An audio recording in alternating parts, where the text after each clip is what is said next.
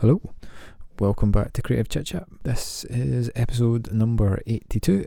I'm Ryan McLeod, and this week I am joined by Jo McFadden of T Green Events. We talk about her career when she went from, I think she called it a false start at university, onto her second university course, then into her master's, and her unwavering love of glitter, and how that glitter has literally followed her all the way through her career, whether intentionally or unintentionally. And now she finds herself running T Green, which now this year will be the 5-year anniversary of it, where she puts on amazing events and pop-ups, and sort of brings in great makers from all over Scotland. We talk about where that came from, which is quite interesting and not really where you'd expect it to.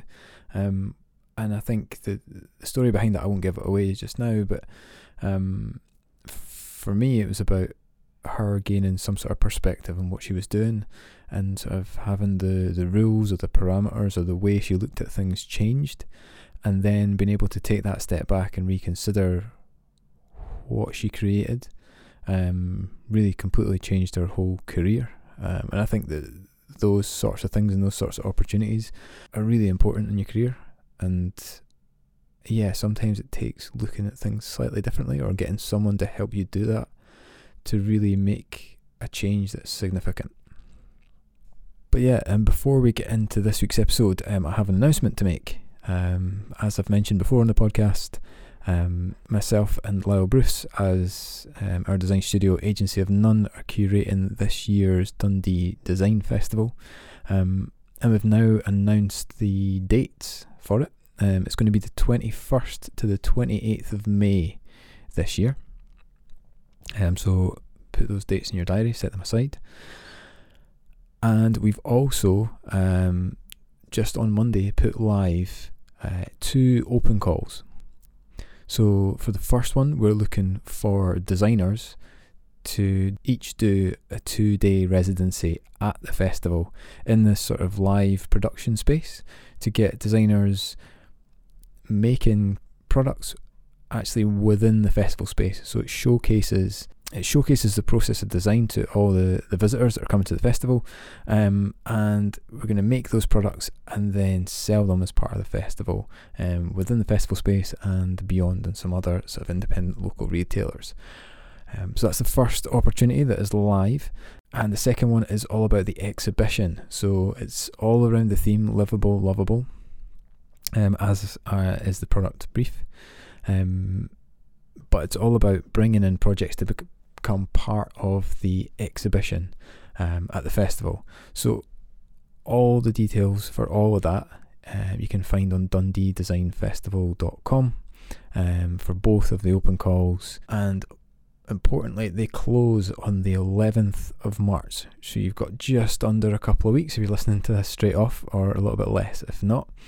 So yeah, please, we are looking for designers, looking for projects, looking for great ideas. Come and get involved, and this is 2 really easy ways to do that. So yeah, check that out. It's dundeedesignfestival.com. So yeah, that's the introduction. Let's get into the episode. So this is number 82, and this is with Joanne McFadden. Yeah, I mean, I don't want to go back like super far, but I guess I had a kind of false start. I went to go and do a business degree after leaving high school, and kind of felt like that was the thing I should be doing. And when I wasn't really sure, and I'd dropped out of higher art, and because there was a bit of a sort of don't go to art school, you never get a job vibe from my parents maybe, and so I just thought, I'm going to go into a business degree, and didn't even get through first year in that and hated it. Knew right away that it just didn't feel right. I was doing human resources and management science, and just would find myself sitting in these lectures like, nah, this is not what I want to be doing. And kind of at the same time, I had been making jewellery for myself, just as like basically instead of doing any uni work I was supposed to be doing, I would go home and like make stuff. And I've always been, you know, a bit of a magpie as a kid, and always, you know, loved my granny's jewellery boxes, and like that's a definite thing as a kid, like really want to rummage through all that sort of stuff. So I just kind of decided that, like, you live once. I really wanted to go to art school. I had actually always really wanted to go to art school, but been kind of put off it and thought, you know, what you doing, just you might as well give it a go. Like, it's cheesy probably to say, but it's like, that's your dream, why not try? And so from that stage I then, you know, broached the subjects with my parents, and who were actually really cool about it and kind of realised where I was coming from. And, you know, I guess they obviously want me to be happy, and I had to go right back to the start and build a portfolio. I obviously didn't have a higher art, I had a standard grade only, and so I went to college, got in, did an NC in applied arts, and then I did an HND in jewellery, and by that point I was quite definite that it was jewellery that I wanted to do. I think partly because naturally that's what I'd been starting to do anyway as a kind of hobby, kind of like unconsciously that was the way I was moving. And then I kind of maybe slightly more pragmatically was looking at it in that, like, okay, well, maybe don't go to art school because it is going to be harder to find a job, but actually I could go and learn to be a jeweller, and really that's a trade. So, you know, that kind of helps to navigate that possibly. It's funny that, like, the definition between what is a trade and what's not, and like even so now I think that perception's changed. Yeah. And now I probably wouldn't look at it like that anyway, and wouldn't like even think of myself as a trade jeweller actually. And so, you know, I did all that, and I got into applied to Dundee, and got in after, and I got into second year because I'd done the HND, and so I was a wee bit older. Obviously I think it was 23 or something like that when I actually eventually got to uni, to art school. And you know, I kind of look back now, even with being so busy and stuff, and think like that was a massive achievement. I mean, I remember putting my portfolio together and everything, and just being like, it was terrifying. Do you think, like, coming to at a later stage in your life, like coming to art school, was actually more beneficial for you? Because I've had a few people who've done that and actually felt that they embraced that experience a lot more and appreciated it a lot more. Definitely, I would say so. I mean, there is part of me that has like a, you know, a bit of a jealousy for, you know, all the people that were in my class who were like, you know, they graduate and they're 21, and you're like, oh, come on, like, right, okay, you've figured it all out much quicker than I maybe figured it out. But I guess some of those people then don't go on and continue to do what they've done their degree in, because they just picked a degree the way I was going to just pick business and do business, and then end up, you do your 4 years or whatever and realise actually that's not what you want to do. Whereas I was like, this is what I want to do, you know, I'm focused, this is I've taken the time to figure out that this is where my kind of passions lie. So yeah, I think so. It's kind of funny because we potentially get pushed into university as a route, but you don't necessarily know exactly what you want to do, and then you have to muddle your way through that and work that out by trying a course and maybe having to redo or like look at another course. So it's kind of I don't know how you're supposed to know anymore at like 17, 18 what you're going to do for the rest of your life. My wee brother just turned 17. Well, he actually turned 17 on Tuesday, but we had this sort of birthday thing for him yesterday, and you just think, you know, how do you pin that down just now? You know nothing about anything, you know, and he's a clever wee guy, but he still knows nothing about anything. Like, so that was a big achievement to get in and do that. And, you know, I definitely felt like it was the right thing to do, to sort of come away from the path that I was just going to go all along with, because I felt like I should have, and, you know, kind of aspire to do something that actually I had more of a, you know, something that I wanted to do every day and could see myself actually loving, and not just being stuck in some big corporation doing human resources and, like, you know, wanting, like, just not being happy. And so I did my degree. Definitely wanted to come out and be a jeweller. That was the sort of the aim of it. And from there I kind of, you know, I juggled multiple part-time jobs. Like, there's definitely a point where I had like 3 or 4 or whatever going on, waitressing and shops, and then so I did that for about a year after uni, and then I decided I wanted to go back and do my masters, and really I would have gone back and done like a craft masters. I think would have been the obvious one. So at the time at Duncan of Jordanstone there was the design, like service design masters and the fine art masters, and the service design didn't really feel like I'm definitely a maker. Like I really, like, that's where I can kind of lose myself, and you know, I love trying to turn my hand at things, and so the service design didn't really feel right. And so I actually thought maybe the fine art one, at least there's an element that you can still be kind of creating physical work. So I went back and did an MFA, and I mean, that was a tough year. Coming from a design degree and going into a Master of Fine Art was just, you know, the first semester at least, a lot of the time I was just like, what are you guys talking about? Like, what is this nonsense? So it took me a wee while to kind of adjust my head into thinking like a fine artist, and I don't think I probably really managed that. So what do you think are what were the fundamental differences? That's a big question. I probably can't answer it fully, but I guess the way you look at things, but maybe not, because obviously designers have to look at things in a way as well. And I probably am in terms of a designer, I guess I would say I'm more of a maker maybe than a designer. So I'm not sure I really even have an interesting point.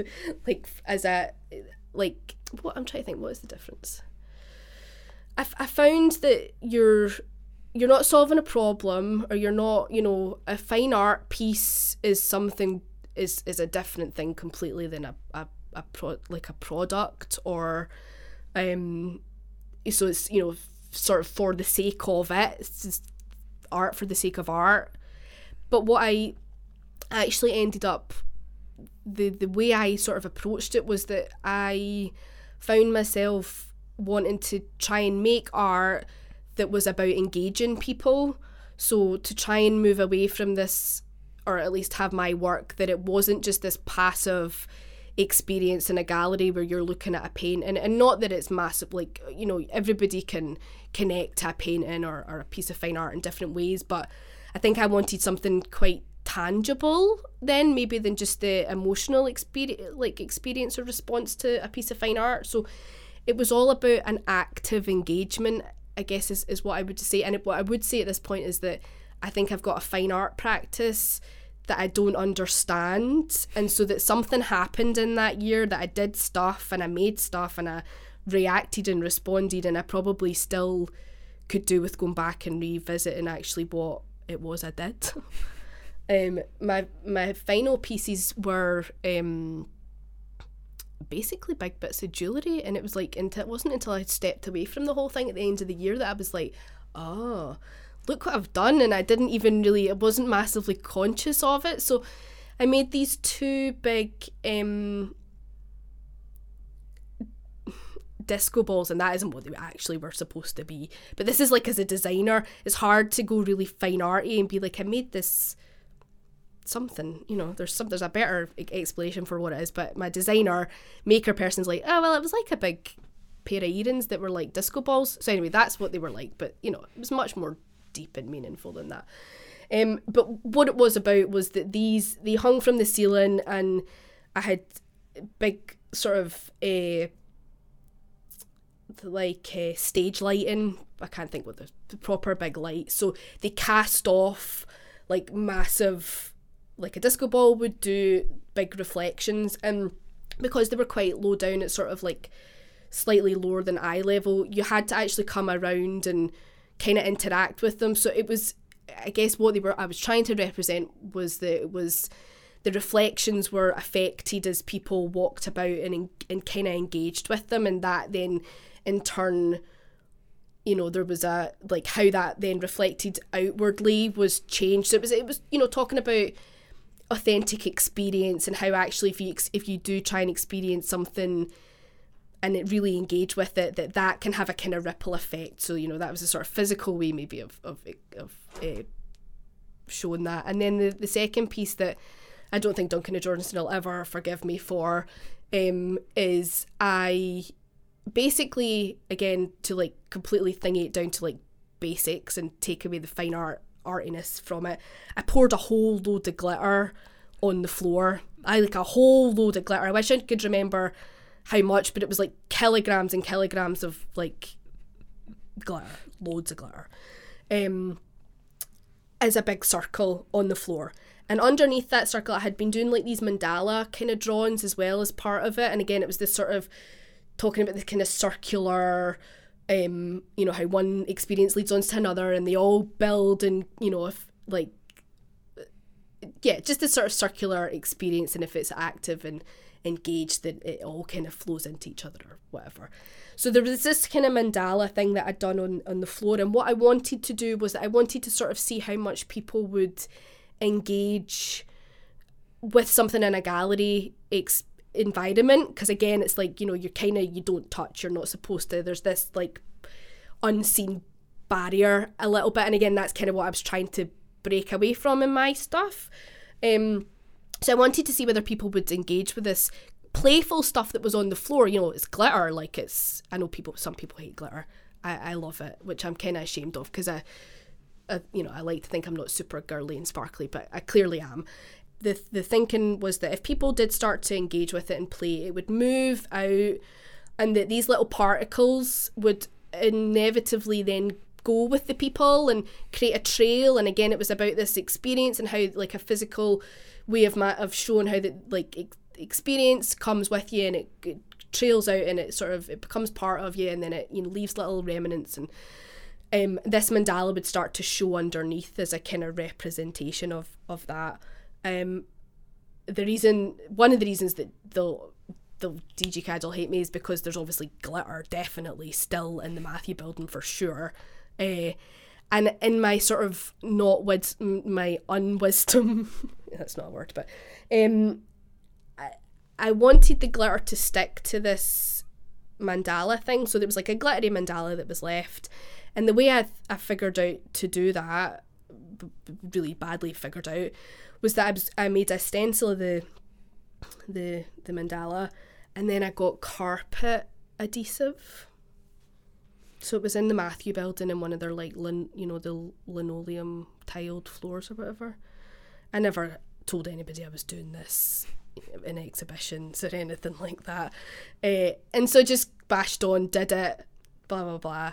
It does not come off the tiles well. I'm sure there must still be some remnants of it stuck to the floor.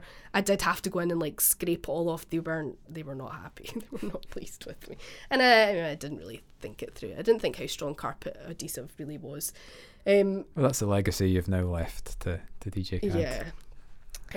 Yeah. So that was my masters, and I kind of came out of that thinking, okay, well, I just put an exhibition on kind of myself. You know, you definitely are much more, I don't know, it felt like you really, you know, it was on you to do it.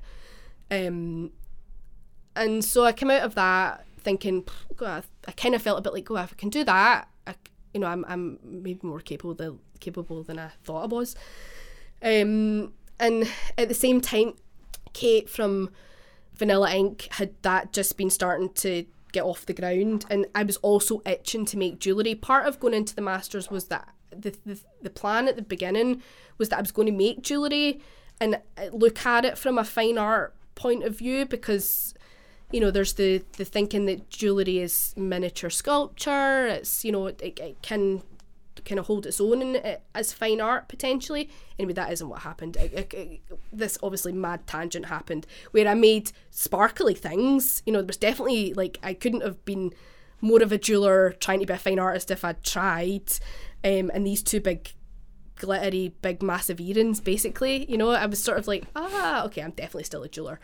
And so I was itching to really get back into making the jewellery. So Vanilla Ink was starting, and it all kind of happened at the kind of perfect time. So I went straight from my master's into the Vanilla Ink programme, but I was the artist in resident, or designer in resident, as Kate would have preferred me to call it, but I kept calling it that. So I was the designer in resident, and was there for the first kind of year of that with the other 9 jewellers who were on the programme, and we did a whole load of stuff together. Again, that was another like super intense year. We did our first big London trade show as a group, and we just did so much. Like, I really felt like, you know, collectively as a group, we gelled really well. We did a really, really strong group, and we just all kind of hit the floor running and did all this, you know, we did all the things, and, you know, I made a new collection and did some other new stuff, and, you know, really felt like the jewellery had really kind of, I'd found something. I'd kind of hit my I can't think what I'm trying to say, you know, my lane, got my lane, hit my lane, whatever that, you know what I mean, got to the right track, whatever one of those, pick whatever one of those you want to use.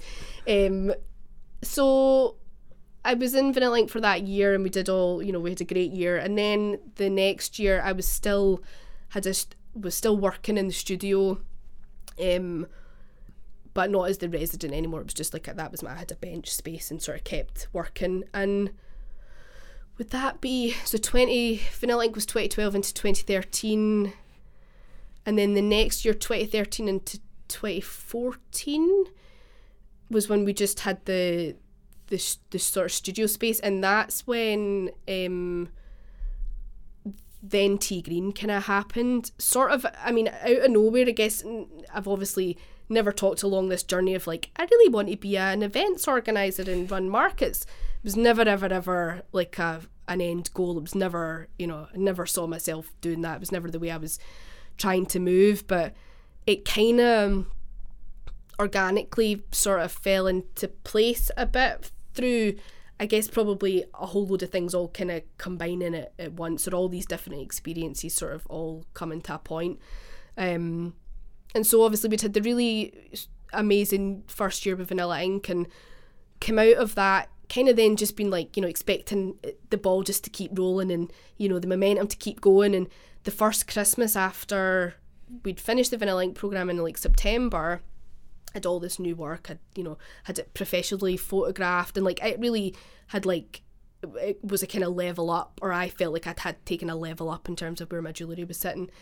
I had like one of the worst Christmases sales wise after it, and then in like January, February had sort of applied to do a couple of different exhibitions for that year, because I kind of, I'm good if I've got things to like work towards. I think I can, if I don't give myself targets, sometimes before you know it, you've kind of lost 3 months and you've not done as much as you could have done.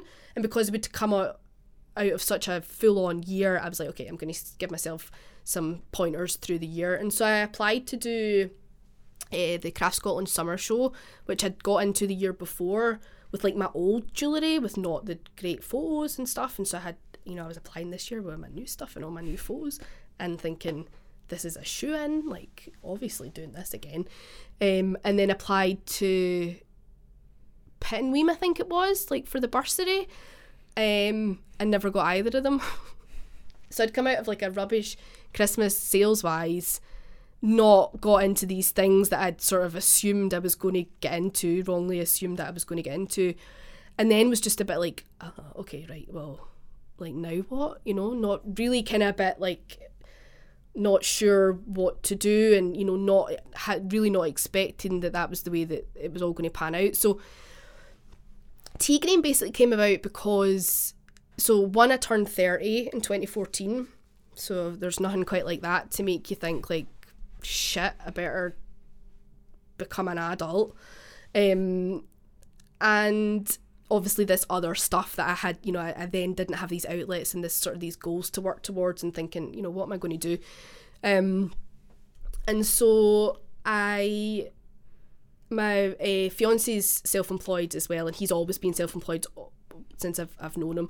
And he had sort of seen that I was sort of struggling at the beginning of the year, and he kind of said, you know, what you need is like I'm going to set you a challenge. I'm going to give you it, because it's hard just now because you don't have like all the money you're making you're living on, so you don't have this pot of money where you can be like, I'm going to do a thing with this money. It's all just like, you know, you're just surviving from hand it. to mouth. Yeah. So he was like, so I'm going to set you £200 challenge. I'm going to give you £200 and I want you to do something with that you basically double it. You turn it over and you double it, and that's, you know, you've got this sort of pot of money to actually do something with. So I was like, okay, right, well, maybe I could make like a small little new collection of jewellery, and maybe I could do a little exhibition somewhere and have like an opening night, and like that could be a sort of way to hopefully generate some of the sales and turn that £200 over. And that was my kind of like, maybe that's what I could do with it. And so I spoke to my sister, who is the general manager at the art school union in Glasgow, so the Vic Bar and all that sort of. And so she was working there at the time, and was like, do you guys have a space that I could maybe, you know, I knew they've got some little exhibition-y spaces that you can kind of hire out, and I was like, have you got a space that I could maybe do this thing, like Barry's sent me this, you know, challenge, and I feel like that's maybe the way to do it. And she was like, yeah, actually we've got they had some event happening, and she was like, you know, there's maybe scope to maybe have like a market as part of it, like maybe you could do something like that. And so then it was kind of like this other event that I could have been part of, that wasn't the right sort of thing. But then I was kind of like, oh, maybe I could do a market. And that was kind of, you know, the sort of logistical, like day-to-day of like how that kind of, the thought arose. But also having been in Vanilla Ink for the year before, and having worked with this group of makers, and realising how much we actually achieved when we all pulled together, and also realising how many of us were really, really working hard to try and do what we loved and make a career and make money from it, it kind of just felt like, oh, actually maybe there's a way for me to put on something that I can sell my work at, because I've not got into these other things, so I've got nobody else to sell my work at. So maybe I'll make something that I feel like is at the right kind of level, you know, looking to promote high quality handmades. Because as a jeweller, obviously my first hand experience of doing some markets is that you can be sat beside someone who's just buying in jewellery components, and they're selling it for £5, and you're sat beside them and you've made it all from scratch, from silver, and, you know, nothing, you can't sell anything for £5, and the public don't always get the difference if you're sat beside each other in the same event. So it was about trying to move away from that, so that everybody that was going to be involved in it were all striving for the same sort of thing, and they were charging the right proper prices to sustain a business. And so yeah, it kind of, before I knew it, Tea Green was a thing. I'd committed to, you know, I was like, oh, right, okay, right, you know, and I'd committed to a date, and then I found myself like, shit, like this is I've made a thing, and now I've got to do it. And that's kind of how I got to where how I've got to doing Tea Green, which is obviously my kind of, has now become my full-time job. Because I'm assuming that the first event went really well for you to then decide, right, well, this is it. Yeah, there was a queue of people waiting to get in. I couldn't believe it. I mean, I was terrified. And, you know, some of the makers that did the first one, you know, and obviously you're also putting like you're putting a thing out there for people to apply to do, thinking like, who's going to, I'm nobody, you know, nobody knows who I am. I've just made this thing up. Like, I've got no experience of running a market. And so the people that, you know, some of the people that did that first market still do Tea Green now. So that's really cool that you have been there from the sort of start. But yeah, so the day of it, and obviously my sister got roped into helping loads, and because, you know, it was like, what's the cheapest I can do? What's the cheapest I can get the venue for? And, you know, Lauren was like, well, I'll be one of the members of staff, and so you'll not have to pay, you know, any more for staff. And so, you know, Lauren did all the things.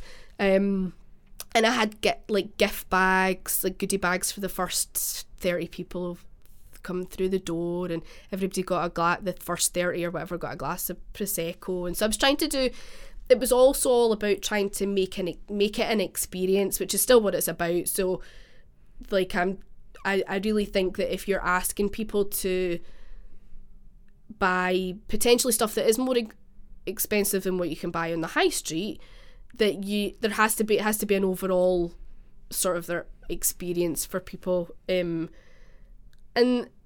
then I think once they get there and they realise and they engage with the maker, like, then it doesn't need to be this all singing, all dance. You know, I just have to get them there, and it has to be this thing that they want to go to. So that's where the sort of experiencey bit comes. But then once people actually see the work, then it's like it kind of all makes sense to people, like why things are why. Yeah, I mean, you're getting people to buy into a sort of an ethos and an understanding, and there's an education piece as part of that to appreciate that. Okay, it does cost X amount an hour of someone's time plus materials. Yeah. Plus, you're actually paying for this thing that's not mass produced. Yeah. It's produced by someone in their studio, locally or nationally. Yeah. And it's completely different to going into a high street shop. Yeah. Or going into a craft fair. Yeah. Where people who are not necessarily doing that to make a living, they're doing it as a hobby. Yeah.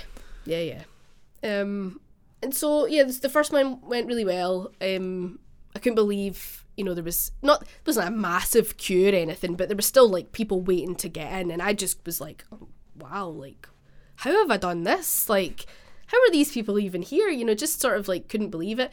And funny little side story on this is that actually also what I'd envisioned Tea Green to be at that point was that not only was it going to be, you know, beautiful trying to be beautiful or unusual venues, that you would get a goodie bag and all that sort of stuff, that I wanted with this was, you know, still had my sort of fine art head on kind of lingering, that I was also going to do some sort of like big installation for every single event. So that was it was like, it's also going to be this like big thing. So in the run up to it all, I was like, I was going to make this thing. And so I don't know if you've been into the Union up there, but they've just, the big room up the stairs, which is like the big club room, basically, they've got this obviously big rigging for all the lighting and stuff, so this massive big rigging. And Lauren had said, you know, yeah, if you do something, you can hang stuff from the rigging or whatever. And I was like, right, okay, cool. So I was going to make this big thing that was going to hang from the rigging, and again, more glitter, actually probably glitter from the art school, which I've still got loads of it, by the way. Anytime if anybody comes to any Tea Green and there's like little trays of glitter, that's the glitter that was at the art school. I've still got it and I reuse it, which I kind of love. So anyway, some of this glitter had ended up on this thing that I was making. I can't call it anything other than a thing. And it basically consisted of like armature wire, bendy wire, that I then made into sort of like flaps, flappy shapes, teardrop flappy shapes, all on one big long bit. So they were all like as one big long like flap gap, and sounds great. And I covered them in tissue paper. The flaps were big white flaps, and then they had some glitter on them. And in my head, I was going to fill this whole big bit, and the lights were going to light. So, you know, kind of coming from the what I'd done in the masters, and it was going to cast all this like sparkly, you know, make this magical, like make the space magical. So I made all this thing, and I mean, I remember in Wasps, it was so long because I was trying to make so much of it that it was stretched all along the I had to go out of my studio, out of Vanilla Ink. It wasn't big enough, and like it was this big long thing all along the corridor, and I folded it all up and put it in a plastic bin bag to take it on the train to Glasgow, because I didn't drive at this point, so away on the train with my flappy thing, this big daft thing, and all my other stuff from my market, like, you know, totally crapping myself because this was the first time I'd ever done it. So got there, they brought the rigging down, put it on the rigging, and it was like the most underwhelming, pathetic, sad little flappy thing. I mean, it was just I wish I'd taken a photo of it, but I didn't, because at the time I was just like, oh, that's depressing. Like, okay, there was your sort of like reality check. So that was before the market had even started, and I had all these big grand ideas, and I had obviously got people to come and do the market, so that was a good thing at least. And then I was, you know, going to have my big thing, and then that failed, and then I was sort of like, oh, maybe I've over-egged this, and maybe this whole thing's a disaster. So yeah, the people waiting to come in, you know, was great. And so yeah, from then on, I I kept going, and I still had a part-time job at that time, and I did more at Christmas. So that was in the summer in 2014, and the Commonwealth Games were on in Glasgow, and then I did one at Christmas, or a couple at Christmas, and then at that point I thought, I hated my part-time job. I was getting minimum wage, I was making like £300-400 a month if I was lucky, and just thought like, and I mean I deliberately was part-time because at that I'd made a decision prior to that I was going to try and be part-time to have some time to focus on my work. And then I just thought, if I can't make £300-400 a month either with my jewellery or doing something else, you might as well, that dream that you had that you went for, way back when you left school, like you might as well give it up if you can't actually do that yourself. So at that point in the Christmas of 2014, I was like, right, I'm going to go full-time self-employed, and so I've been full-time since then. So that's been 5 years? It's 5 years this year. It's T Green's 5th birthday this year. So how has it changed, and what have you learned over those 5 years that's changed how T Green operates? I have learned a lot. I think there's an element of, I would say now that I'm just much more confident about being honest, about kind of admitting that a lot of it I've just made up as I've gone along. And I would never ever have said that a few years ago, because it just felt like that's not how you're supposed to, you should know everything all the time, and you should have it all sewn up, and you should never be knackered, and you should never be running about daft and blah blah blah blah.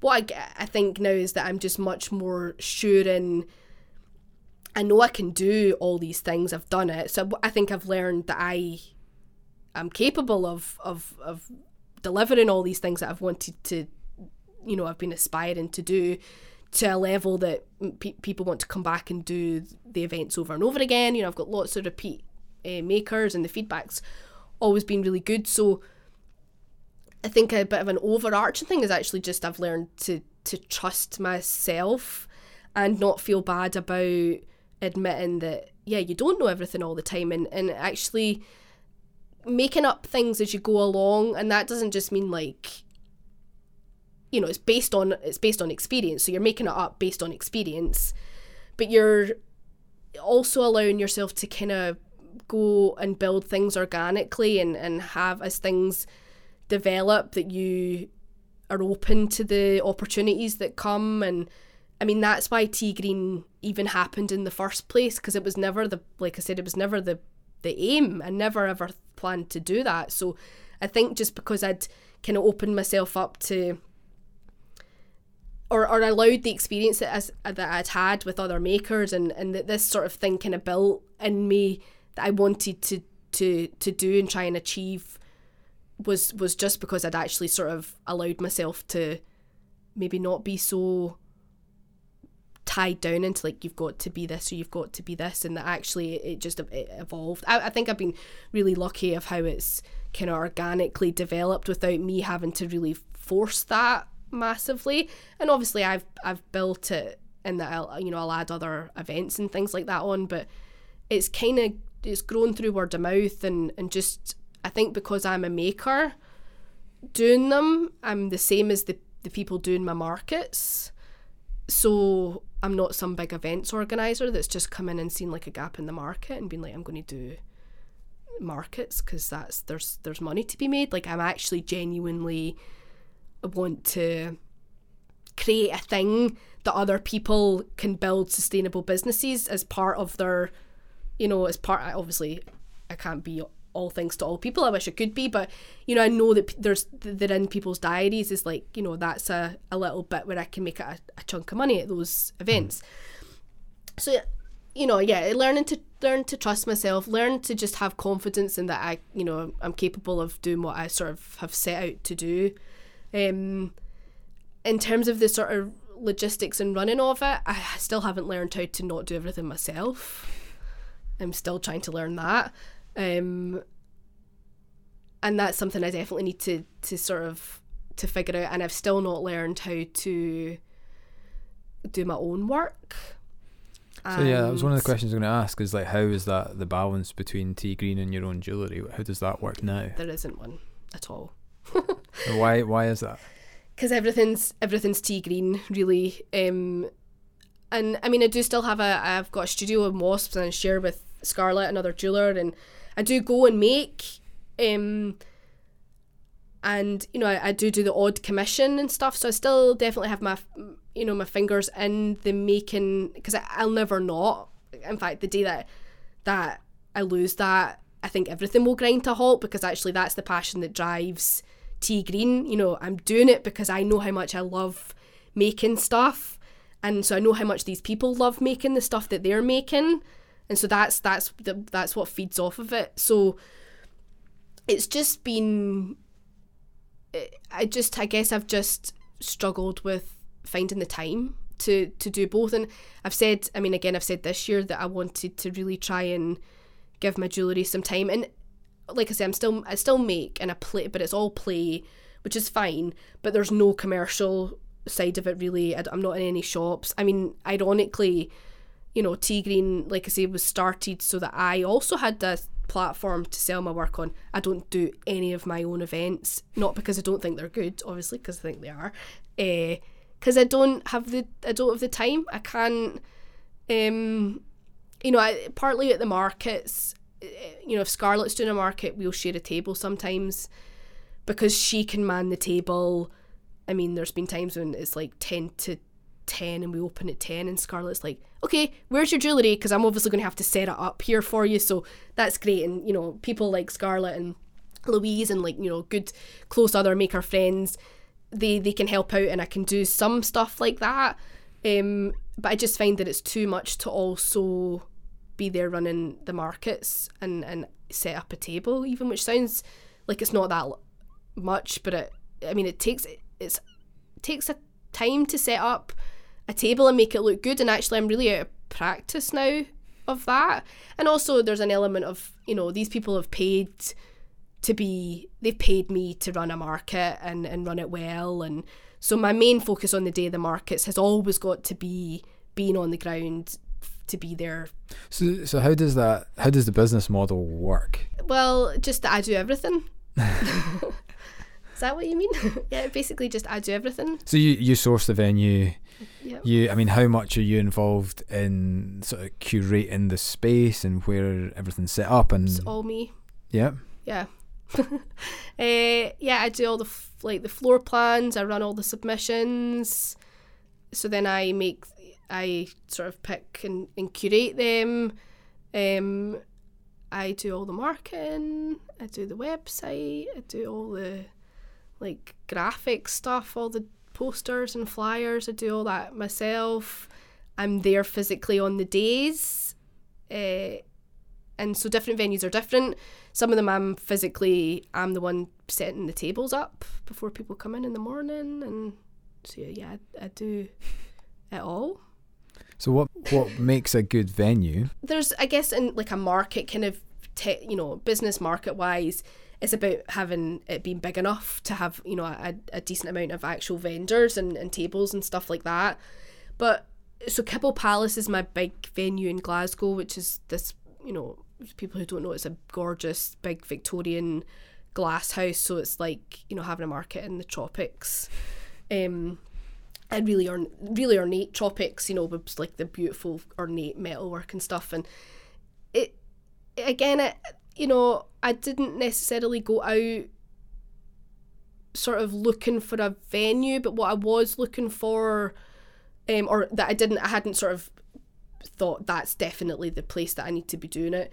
I'd wanted to do something as part of the West End Festival in Glasgow, because I'm from the West Coast originally, which apparently is really obvious from my accent. So I knew that was a busy. I try and also pick days where I know that there's maybe going to be other footfall, so that it's not just me that's driving it. Not all the events run like that, but some of them, especially maybe in the summer when people aren't actively out buying because it's not Christmas. So I knew I wanted to do something as part of the West End Festival. And had been in Glasgow and just was like, Kibble Palace, like, it's an amazing venue. And so again, I kind of stumbled upon it a little bit, like just from looking for somewhere to fit that, the West End Festival. And so, I mean, it's got a brilliant flow in terms of the layout. I don't know, do you know it at all? I don't know. Okay, so it's got a sort of, you kind of come in the front doors and it's got like a pond, so it's got a first circle and then like a corridor and then a massive big circle, and you basically naturally you go in and go round and you go all the way round and then you come back, so like you see everything. Has a really nice natural flow for people to walk around, and also it's just a beautiful venue. Like, you want to come and spend time there. The public, it's a nice place to hang out, and for the makers it's a nice place to hang out, and it's always warm. Sometimes in the summer it's mentally warm. I've had like managed to do them on, I swear, the hottest days that Glasgow have had, like 3 years in a row, to the point where, you know, you're kind of like, I might melt to death in this place today. But it's beautiful. So Kibble Palace, again, it's just, I love that kind of architecture. You know, Art Nouveau and all that sort of thing really kind of speaks to me in terms of style. So that really ornate. And then they're kind of organic, you know, my jewellery and stuff is all really quite organic, so that sort of organic setting just really felt right. And again, it's a bit of a gut thing. I mean, I have used other venues that I don't use anymore just because, you know, in terms of driving a footfall to them, they can be difficult, or, you know, they just don't have the same freedom in terms of how you can set it out, or the flow doesn't work right, or Kibble Palace is really, you know, it's been a really good one from the start. And then I work out, my other big market at the moment is out in St Monans at the Bow House, which they're quite a new venue. They're a couple of years old now, and they sort of set up with the goal to be promoting local food producers. So that was what they were all about, and they wanted to bring in a kind of high quality craft offering to sit alongside that.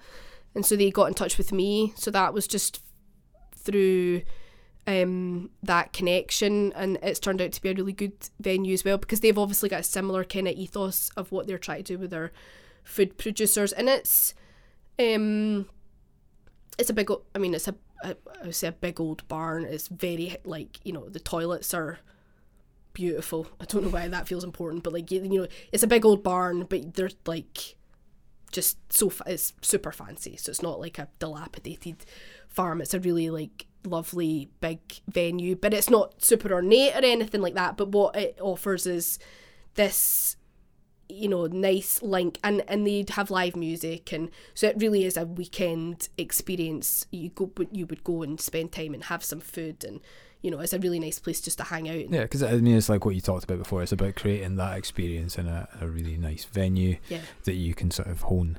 Yeah. So to fill that venue, what are you looking for in makers?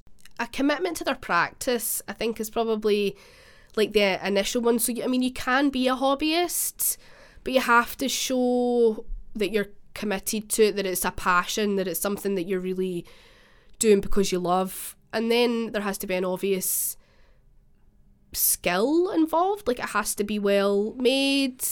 And I don't have to necessarily, it doesn't have to be my taste. So I'm just really looking for good quality handmade, which I know obviously that's obvious because that's what I've said, but it's about trying to find the people. And I mean, I actually do, I quite, there's something in people who are like early stage, or a hobbyist who's then trying to turn it into something like more serious, that I really like being able to be there and maybe offer them a platform. So I will work with people if I can see that there's a really, you know, they are really creating something really unusual and unique and well made, and, you know, they maybe don't have an artist statement yet, because that's maybe, you know, that's the sort of thing that you have naturally because you've maybe done a degree in it, and that's, but if you've started the other way, it's maybe not something you would ever think to do. So I'm quite open to, if somebody contacts me and sort of say, you know, I don't have that, or I don't know what you mean, I don't know what you mean by that, then I'm quite keen to try and help people along, because then I know that then if they do that for me, that they can then apply to other opportunities that will expect that sort of thing. So yeah, I think probably just a commitment to practice. Good photos always make a difference, because you can have the best stuff. If the photos aren't good, it makes it really hard for me to pick. So what's the future for T Green? To keep going, to just keep trying to do it all myself. No, I mean, I'd like to get to the point where I'm not doing it all myself, and that feels really difficult actually, because I'm not quite sure where I'm going to relinquish any control over that, because it's definitely my baby. I really want it to also develop into being maybe more than just selling events. I've built this really, or not, I've not built, but there's a really big community of makers out there who I've now been lucky enough to work with, who are part of a T Green community, I guess.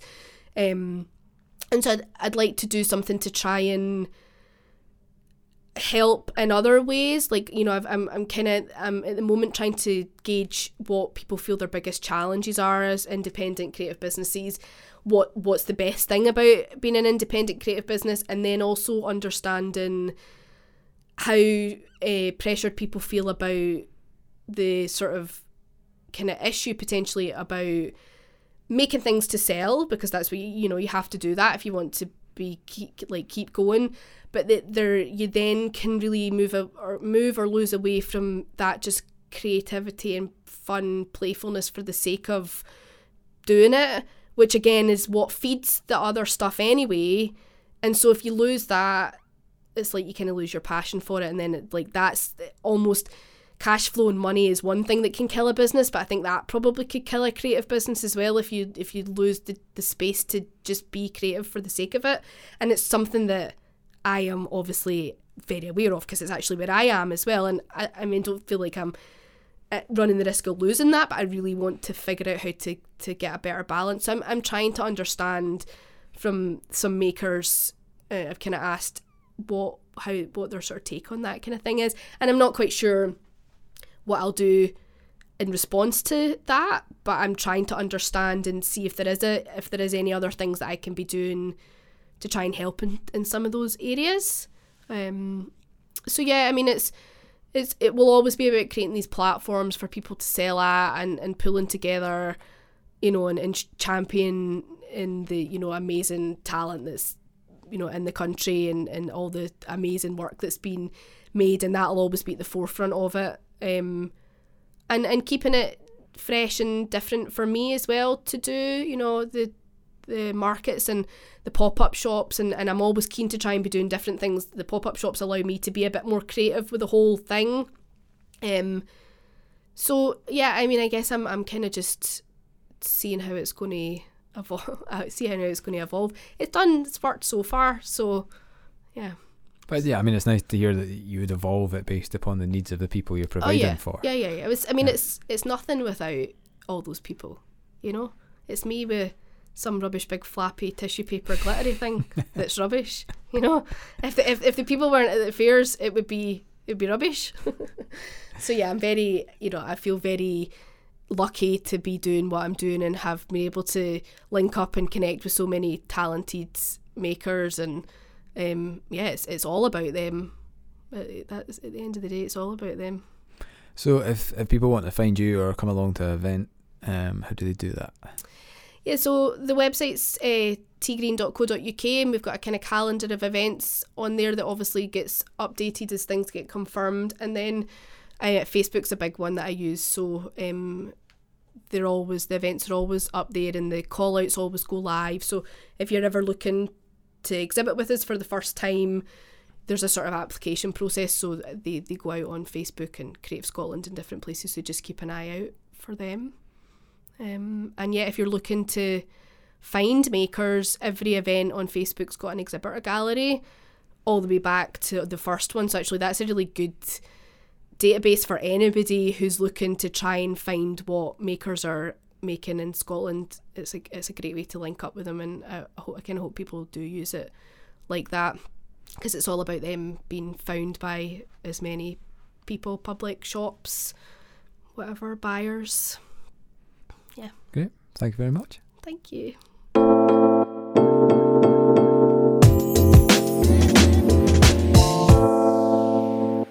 So that was Joanne. Thank you very much to her for coming and doing the episode. Also, she sort of battled through illness as well, so thank you very much to her for doing that. And yeah, as I mentioned at the start, go and check out the 2 open calls on DundeeDesignFestival.com. They do close on the 11th of March, so go and do it right now. Get it done. What I also need to say is, obviously, Design Festival is coming up, and I'm going to take a bit of a break on the podcast. I'm not sure what my schedule is going to be like. Originally, I'd sort of penciled in another block of episodes, another block of 5 to happen around about April, but that's all sort of dependent on what my time's like over the next few months. So it's more of a TBC when the next episodes are going to be, but I'm afraid that's it for the first block of 2019. Hopefully you enjoyed the 5 guests. There's been some really nice feedback on everyone, so it seems like there were some good episodes. Hopefully they were, and hopefully it won't be too long until I get the next 5 out and with you. But you know what I'm going to say, the easiest way to keep up to date with everything that's happening, to know when the next episodes are coming out, just follow us on whatever platform is convenient for you. So Twitter and Instagram is at CCC Dundee. You can go to Facebook, which is facebook.com/groups/CCC Dundee, or you can go on Spotify or any sort of podcast platform. Just search for Creative Chit Chat and we will be there. So yeah, until whenever the next episode is. Bye.